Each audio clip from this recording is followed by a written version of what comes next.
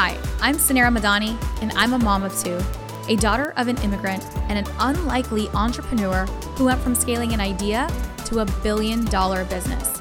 Yes, $1 billion business. Along the way, I learned that less than 2% of female founders ever hit 1 million in revenue, and I became obsessed on a mission to change that. I believe that there is so much gatekeeping in business knowledge, and that we as female entrepreneurs should be learning from other female founders and leaders who have broken the statistics.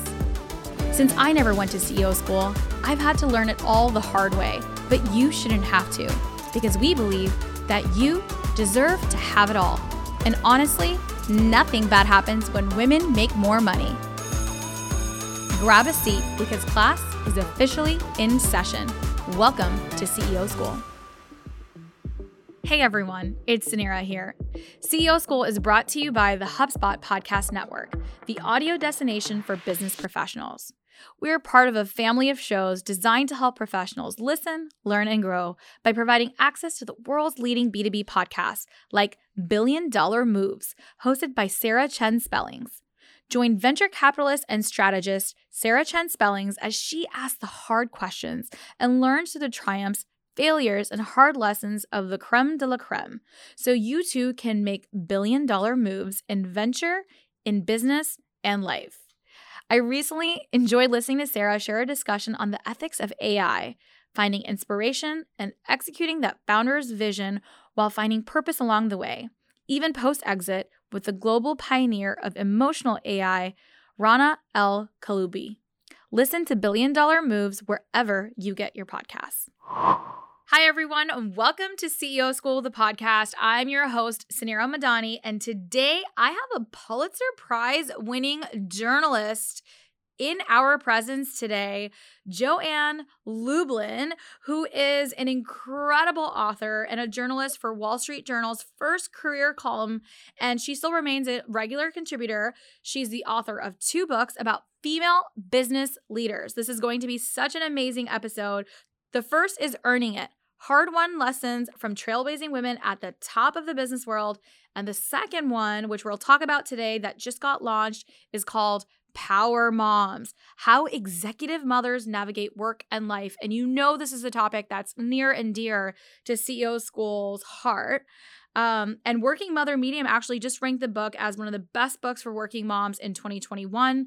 Joanne has just won so many accolades over the years, including a Lifetime Achievement Award from the Loeb Awards, which is honestly the highest accolade that you can achieve as a journalist in business. And so, Joanne, welcome to CEO School. Wow, thank you so much for having me. No, we're so excited. I have the book right in front of me, Power Moms.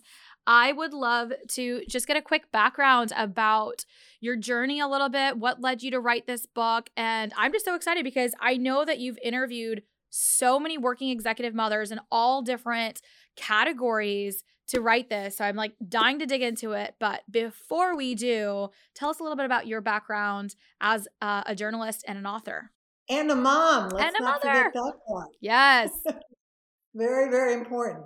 So I spent my entire professional career at the Wall Street Journal.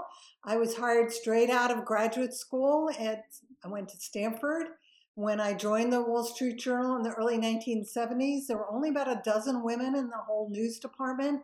And I was the first woman hired as a full-time reporter in the San Francisco Bureau. And that first day in the Bureau was a real eye-opener to me because it's all guys and me. And several of the guys have pin-up calendars above their desks. Shut up. And in case you don't know what that is, that's where you have a different nude for every month of the year. So I thought, jeepers, is this what it's like to be a professional journalist? What did I have? I'm dying right now. This can't be true. It was absolutely true. So I go out and I buy a calendar with male nudes for every month.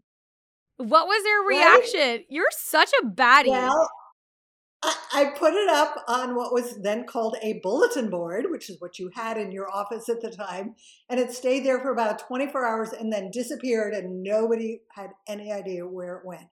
And that was my introduction to being a woman in the workplace. Oh my God. And so what an intro. Power to Joanne over here. That's what we call a power move right there. What year was that? 1971. God, over that's half a century so. ago. Did they take down their nudes? No. Okay. However, when You I made your left the point. Bureau 2 years later, the going away card was a fold out, about 2 foot wide card that was of a male nude with his hand over his private parts, and all the guys signed on his hand, "Best of luck." Oh my God, that's honestly the best story that we've gotten all year on this podcast so far. That is awesome. Anyways, I moved from San Francisco to Chicago, from Chicago to Washington, and then moved into management with the Journal. I became the number 2 Does person. like Wall Street Journal know about this? Like, have you have you shared this story in the paper?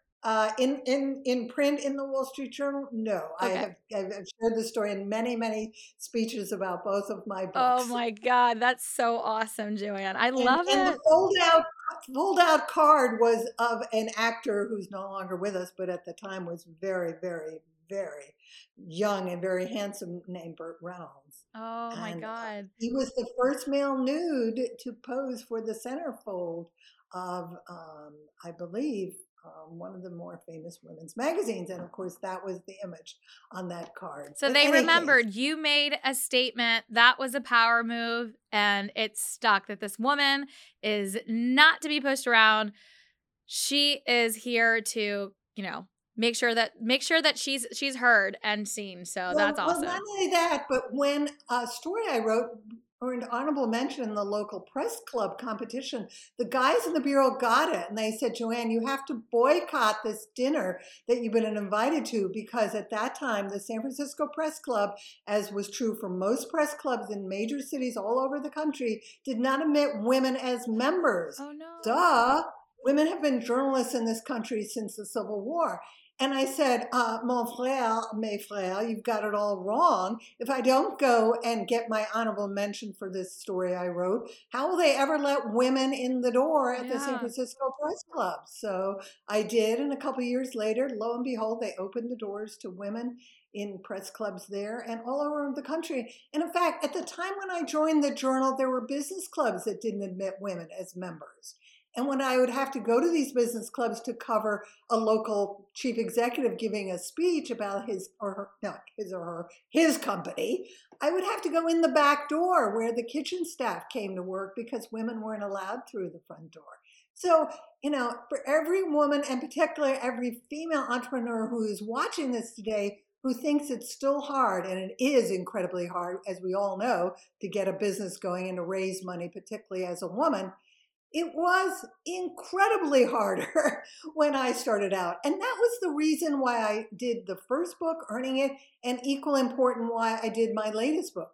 I wanted to know, particularly for women who go into the workforce and become executives and have children, has it gotten any better for the younger wave, women in their 30s and early 40s when I reported this book, compared to the boomer generation, my generation, who were the trailblazers that I wrote about in Earning It, for whom they often not only were the only working woman in management, they were often the only woman in senior management. And so that's what Power Moms is about. It's a compare and contrast of 2 generations of women who get to be executives and somewhere along the way have a kid or 2. Oh my God. This is everything, by the way. Like, you've just made our year. This is everything. We thank you for all of the hardships that you have endured and really trailblazing the path for women to come, right? And that's what you've done. And we're trying to do the same as well. And unfortunately, we wish that the gap has gotten much smaller.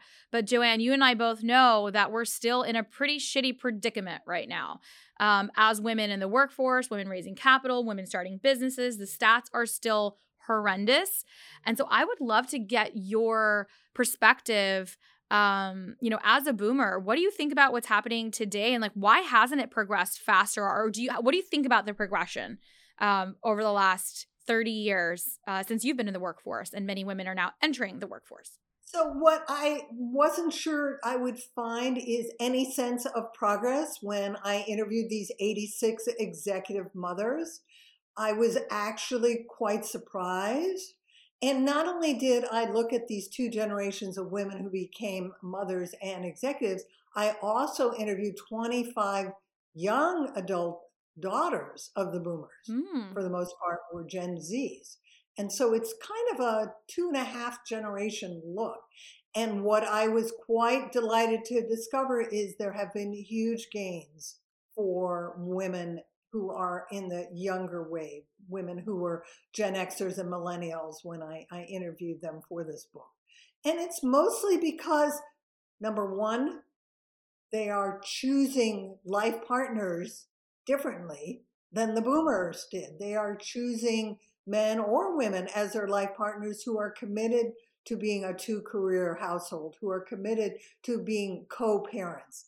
And they're working out some of those commitments before they enter into a long-term relationship. Secondly, the workplace has changed. There are many, many companies now where they actually walk the talk in terms of trying to advance women and people of color. When boomers were entering the workplace, if you didn't like how women were treated where you worked, you could go work somewhere else where you didn't like how they treated women. And so there were fewer options in terms of where you went. There also obviously were fewer companies that were being started by women. A number of the women, particularly from the younger wave in Power Moms, are women who at some point did work for a larger company, and you had to do that to qualify, but then on their own decided corporate America was not for them. So these women did become entrepreneurs, did start their own companies, where not only they could choose to offer a product or service that they thought the market wanted, but they could create their own corporate culture, one that was family friendly. And the third change that I saw among these two generations was that more women were in management. So many of the boomer moms that I interviewed were the first woman to get into senior management, whereas the younger wave of women who are coming into senior management now have many role models. It's not enough, as we know, but there are women who are senior executives who not only can be their sponsors, their advocates, and talk up how great they are, but they can say, here's what worked for me, here's what didn't. The older women, the boomer moms, not only had very few role models, they didn't have networks, they didn't have websites, they didn't have support groups, they didn't have ERGs. It was very much like being a pioneer in the 1800s in our country, where you're essentially trailblazing. You're going where no one has gone before. It was obviously very exciting, but it's also a very lonely kind of trail to be on. Oh no, I love this. I mean, I do see the shift in many things for sure that have progressed. But I'll tell you honestly, Joanne, like as a woman in business, as an executive, as a mother, that has built $1 billion business, like it has been so lonely. It's still so lonely as a woman, especially the higher that you climb, and especially in many sectors, like in industries like in fintech and technology, like it's still just not there. And I'm hopeful. I mean, I'm a mother of two daughters, and I know that I'm a girl mom for a reason. So, my prayer is that, in my daughter's lifetime that she'll have all of the, that freedom that obviously that you've trailblazed and that we're trying to, set the course right for, but it's still just not there. So I'm excited to actually dive into Power Moms because I do think that there has been a shift in the workplace setting. I do think that there is still a lot of work to be done from a entrepreneurial female entrepreneur landscape. And there's just work to be done everywhere, but work's not done. Progress is being made. Let's talk about Power Moms. What defines a Power Mom? What is a Power Mom? Well, like I was alluding to before, to qualify to be interviewed for the book, you had to, at some point in your career, have worked for a company with at least $100 million in revenue. Okay. So I really wanted to talk to women who had experienced what I consider to be corporate America.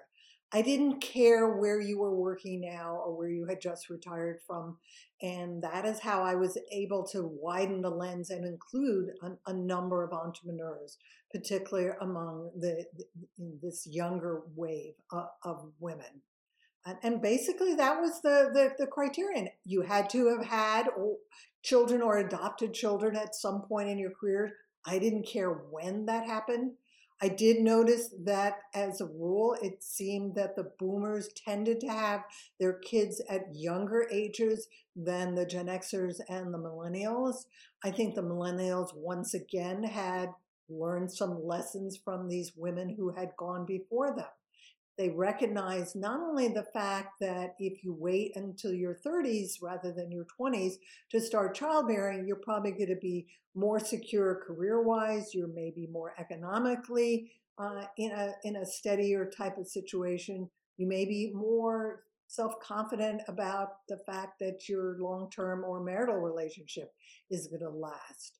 So many of these boomer moms felt like they not only were alone, but they had to essentially figure out the solutions to them by themselves or do what it was that society expected of them. I'll never forget this woman interviewed for Power Moms. She goes on to become the first female vice chair of General Electric, a bigger company you cannot imagine. Yet early in her career, she's working at a cable TV station on the evening shift. I believe her husband's a stockbroker. She gets a 1-hour evening dinner break. What does she do? She goes home and cooks him dinner and then rushes back to the TV station. I asked her, why couldn't he make his own dinner? And she says, well, I don't know. That's just kind of what I was a newlywed. That's what I kind of thought wives did. And by the same token, when children got sick, the boomer moms would rarely ask the husband to stay home with a sick child. Again, there were very strict and much stricter than we have today, gendered role expectations. What's really holding back women today and men alike is the fact we still have to deal with these very subtle but persistent biases about what we think are the correct roles for men, for women, for fathers, for mothers. Why is it that even if you work for a company that has a generous paid parental leave policy, relatively few men take advantage of it? No, that's a very fair point. But on the other, so what were some of the things like that you find that are like that haven't shifted on the gender role standpoint, or do you feel like there has been a ton of flexibility there? Well, I think one of the things that hasn't changed is how women see themselves and what they have or have to do to meet their own expectations for what makes for a good mother. So you had the younger wave power mom who's off in Singapore on a business trip, but she leaves her phone turned on overnight.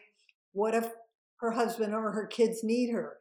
But instead, the phone rings in the middle of the night, and it's the doorman in her apartment building in Manhattan saying that her grocery delivery has just arrived. Should he send up the bags of groceries? And she says, yes, please send up the groceries. And I said to her, why are you handling the ordering of the groceries? And not only that, leaving your phone on while you're on a business trip in Singapore. And she says, well, because I can do it better. And so this notion that we have to let go of our view of ourselves as must be perfect and only I can do it is one of the 10 hacks that I list in probably the most popular chapter in the book.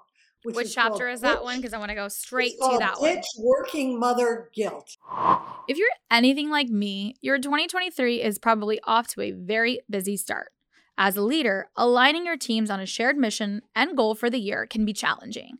But with HubSpot CRM, you can keep your marketing, sales, operations, and service teams in sync on one powerful platform that grows with your business and leaves your competition in the dust. Capture leads, boost sales, and engage customers all from one platform.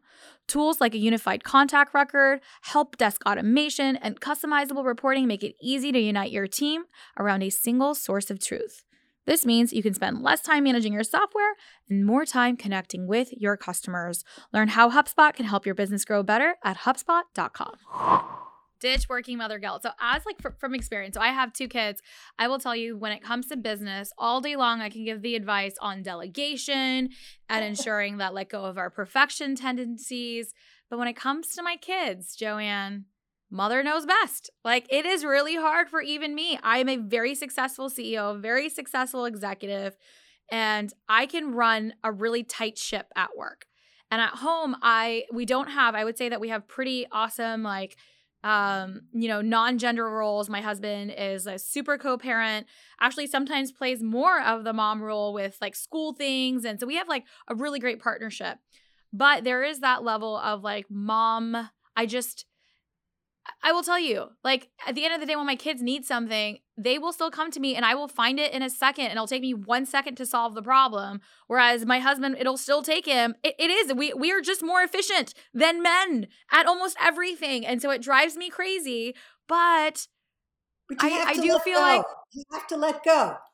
I know, for sure. I think it's such a great point and it's such a great reminder, but it is very hard. Like, especially with the kids. And several of these younger executive mothers, when they realized they could not be perfect, and not only that, they couldn't do everything all the time, particularly the mental load part of being a parent, which is making sure that everybody gets their shots done before they enter kindergarten. One of the younger power moms, they threatened to not let her kid start kindergarten because the kid hadn't been vaccinated. Another one of the younger power moms, when she got a promotion and was going back to work after maternity leave, said to her husband, "Things have to change.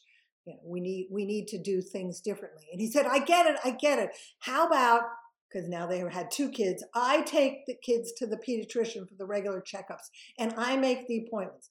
Gosh, sweetie, that would be fabulous. And then he says, okay, but what's the pediatrician's name and phone number again? Yeah. Duh.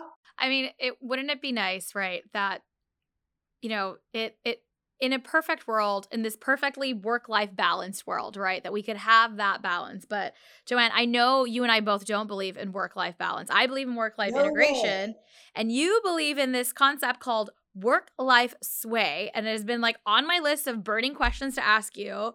What is work-life sway? Because we're all about finding that integrated life, not a balanced life. But what is work-life sway? Tell us about it. And how do we achieve it as power moms? Well, it's a concept I had certainly never heard of when I started reporting the book. But I became so enamored of work-life sway that when I turned in the manuscript, it was the subtitle. So the book was going to be called Power Moms: Secrets of Work-Life Sway from 2 Generations of Executive Women. Well, the publisher said Power Moms works as a title, but the subtitle, no one will have any idea what you're talking about. And she was right. In fact, in my first book, Earning It, I had 1 chapter on the issue of work-life balance. And the title of that chapter came from a quote from one of those 52 women interviewed for the first book. The title of that chapter in the first book is called Manager Moms Are Not Acrobats. It's this notion that work-life balance is an impossible ideal. It's the equivalent of somehow maintaining that yoga pose where you bend your leg and put it against your knee for 24/7. But until I started meeting some of the younger women that I interviewed for Power Moms, I wasn't aware that there was an alternative. And the woman who introduced me to this herself epitomized work-life sway. The concept is that when we have to be focused on a work task, we give 125% of ourselves and we don't think about all the other aspects of our life, meaning our family, our home, our quote unquote life. But when life intrudes, we sway out of work mode and into life mode, and we give 125% of ourselves to that. She had described a situation that epitomized this, and then when I was walking on the door, told me that it had a name. In her case, she's an executive at Philips, the big auction house. One afternoon, she was at her office in Manhattan, and a video text pops up on her phone, and the nanny wants her to see her toddler walking for the first time.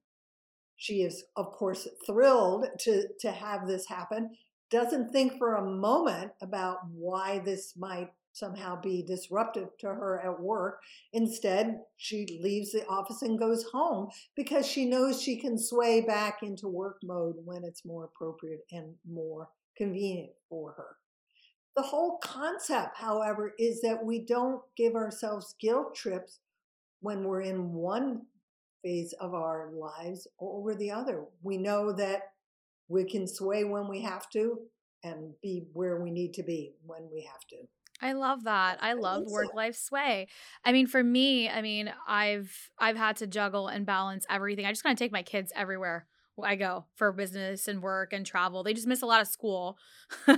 But How old are your children? my youngest just turned 4 last week, and Mila is 6, so she's gonna turn 7. So they're young, and they're just my loves, and they've kind of watched their mom build a business, and they're just, for them, like, this is their life, and they're accustomed to it and they're used to it. But that was kind of my way of trying to not have so much mom guilt, was just by keeping them as, like, having the time as much as I could during breaks and after sessions and things like that. And so that's how I was able to achieve as, like, little of work-life integration as I could.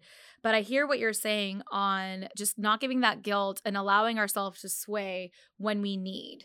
So is this sway concept, is this like all like, is it all the time that you're swaying? Like, you can sway, but, and do work environments really allow for sway, right? Because Well, I think during the pandemic, when so many yeah, office-based workers were working all the time from home, many of us began to embrace this concept, whether we knew it had a name or not.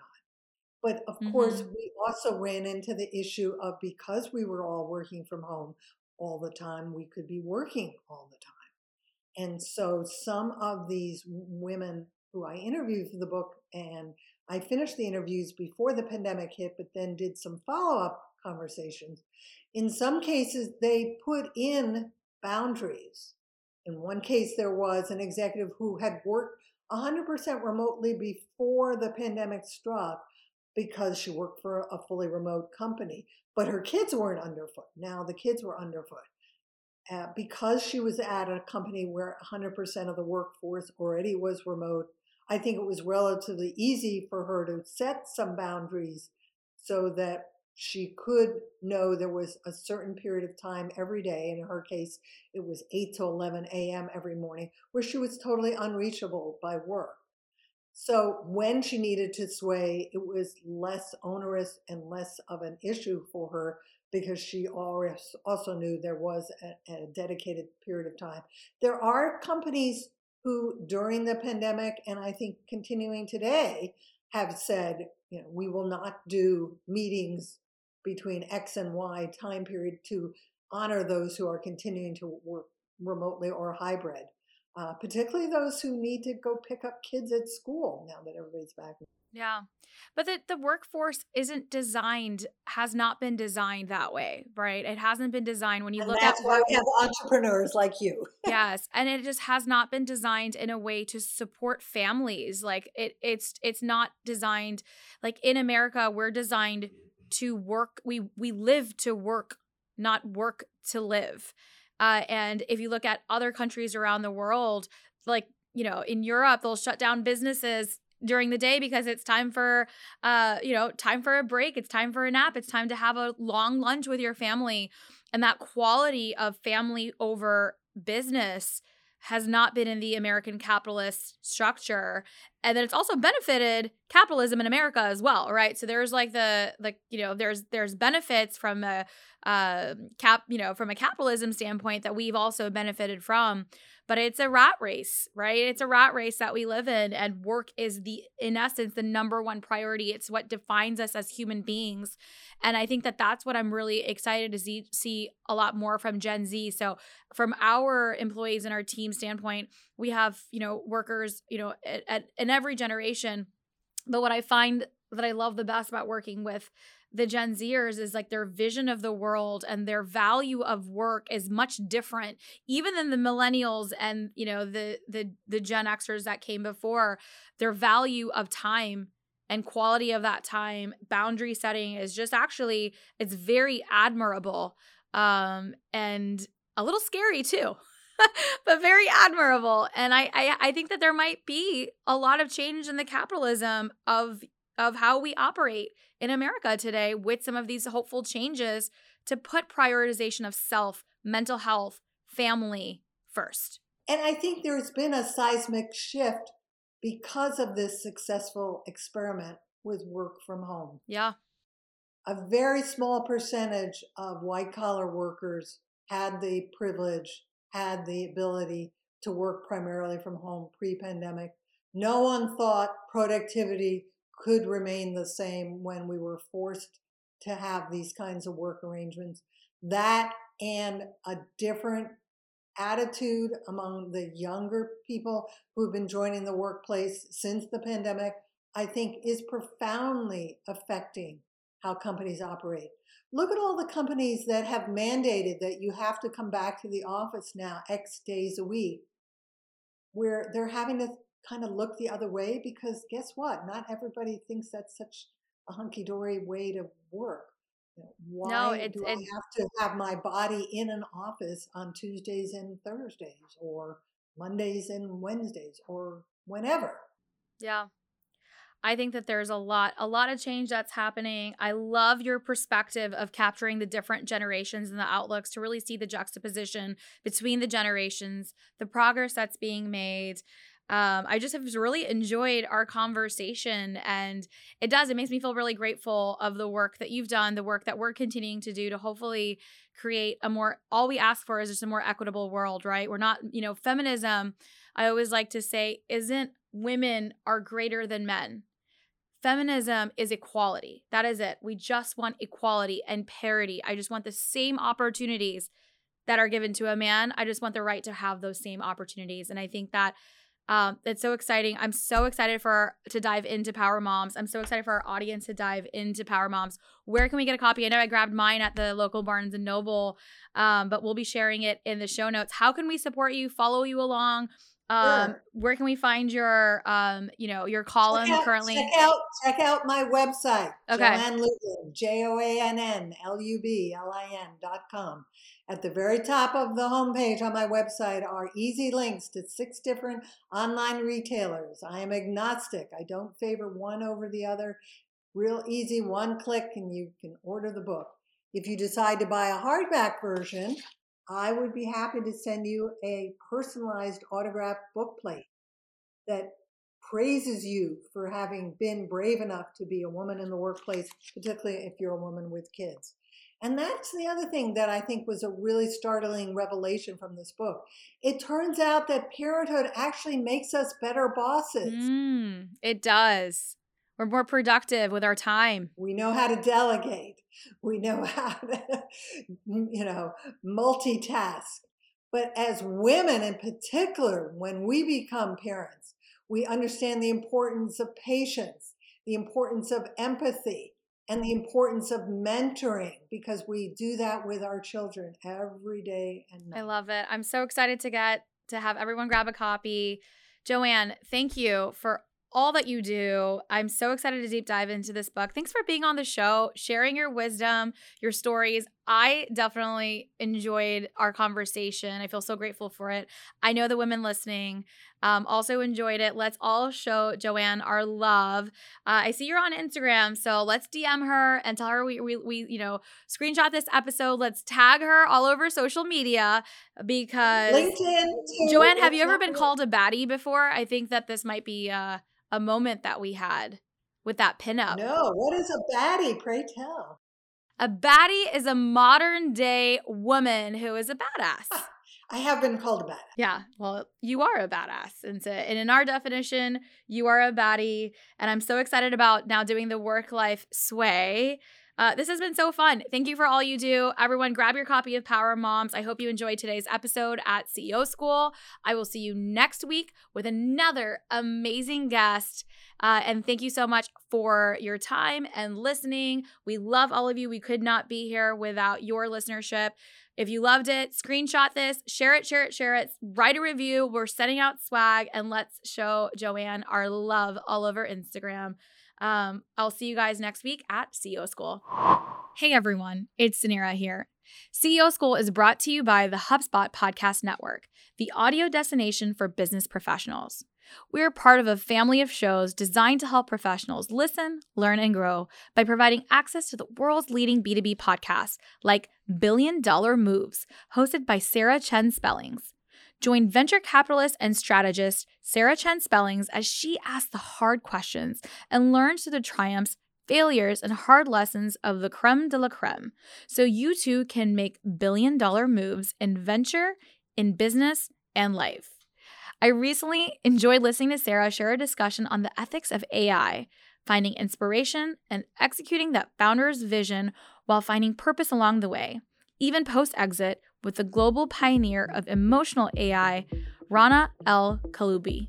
Listen to Billion Dollar Moves wherever you get your podcasts. Thank you for tuning into today's show. If you loved it, leave us a review. We are so proud to bring you authentic conversations, game-changer expert guests, and valuable content on and offline.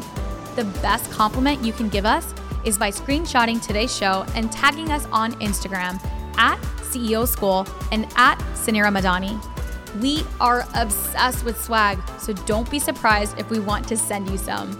Thanks for tuning into class today, and remember, nothing bad happens when women make more money.